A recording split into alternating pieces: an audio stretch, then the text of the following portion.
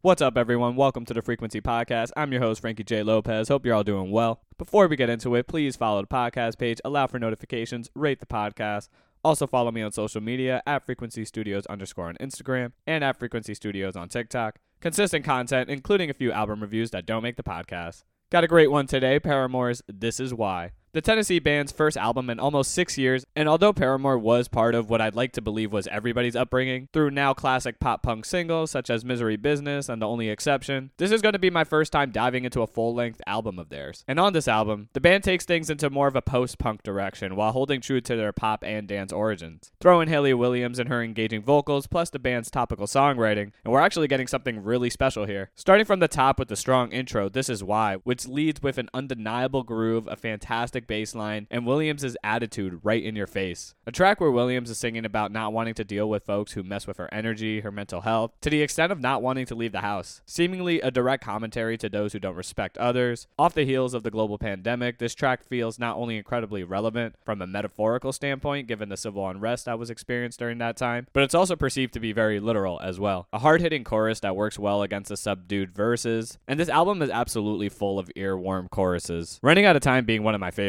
Williams roasting herself on her own time management skills over this upbeat and colorful instrumental. The tongue-in-cheek lyrics are playful and fun, but also have this air of seriousness to them. Like when she says intentions can only do so much and questions whether she is herself a selfish person because of her actions. The ad-libs and Williams' personality are a nice touch with what is already clever and creative songwriting. Love some of these bars, like on the bridge where she goes, "Why we gotta be in a rush? My watch is just for decoration. Look, I showed up early for once, now that's a new sensation." Right after this track, we get C'est Comme Ça, translating to It Is What It Is in French, and one of the most interesting tracks on here, with this spoken word style that reminds me of recent bands like Yard Act. I do wish this track was a bit longer. It is majority chorus, which could explain my initial distaste for it, but now I just add it to the long list of fun hooks on this album. The dirty guitar and synths on You First scream late 70s, early 80s post-punk, with an upbeat mix of Depeche Mode and Joy Division. A track centered around trying to be the best person you can, no matter how hard it is. Comparing that notion to a stray animal, giving that negative side of herself that energy like a stray would when you give it some food. You'll just keep coming back to it. Like I mentioned before, we also get a bunch of topical gems on here like The News, a layered track that tackles a lot, including how war is depicted in the media, the effect it has on general society, and expressing her own guilt of not really being useful in those circumstances. Only way she truly feels connected or helpful is by staying informed. The repetition of war at the jump feels like it's written as such to comment on the redundancy of war being in the news, and the hook only further proves that to me, not only catchy but substantive. With bars going, every second our collective heart breaks, all together every single head shakes, shut your eyes but it won't go away, turn on, turn off, the news. Next up, Big Man, Little Dignity, centers around this archetype of a man she sees time and time again who has the privilege of being able to go through life without consequences, leading them to a life with a lack of dignity and integrity, being able to forget the errors in his past a lot more easily than those that he affects. More somber in tone, but keeping the driving energy of the album alive and not losing a step in terms of penning something engaging. Not always the case though, although Liar does provide a welcome slower moment onto this album, with Williams coming to terms with her love for someone. The hook doesn't grab me, and I'm not in love with the vocals on there. Not a bad moment by any means, but the track also drags a bit, and I'm left watching the clock waiting for it to end. But we do bounce back with the track Crave, lyrics about reliving the past in a positive and nostalgic way. Williams goes into mental health issues, even romanticizing some of the lower points in her life, in a way where she's grateful she went through those moments because of how they shaped her. Going into bars on the second verse, I romanticize even the worst of times when all it took to make me cry was being alive. Look up and see a reflection of someone who never gave way to the pain. What if I told them that now that I'm older, there isn't a moment that I would want to change? Then we get the closer, Thick Skull, which starts as a guitar ballad as Hayley sings about being attracted to broken people and situations, always feeling like she leaves those situations and those people worse, never learning from those mistakes of inserting herself into that environment. The vocals are strong, the instrumental transition into the psychedelic shoegaze experience is sick, and it serves well as a closer. On an album that we get a little bit of everything from Paramore, showing a ton of growth from the band I first heard back in middle school, playing around with sounds while holding true to who they are and penning some lyrical content that is both relevant but also personal. This one's an 8 for me. So those are my thoughts. Do you agree? Do you think I'm crazy? DM me on Insta or TikTok and let me know. Also, let me know what you'd like me to review next.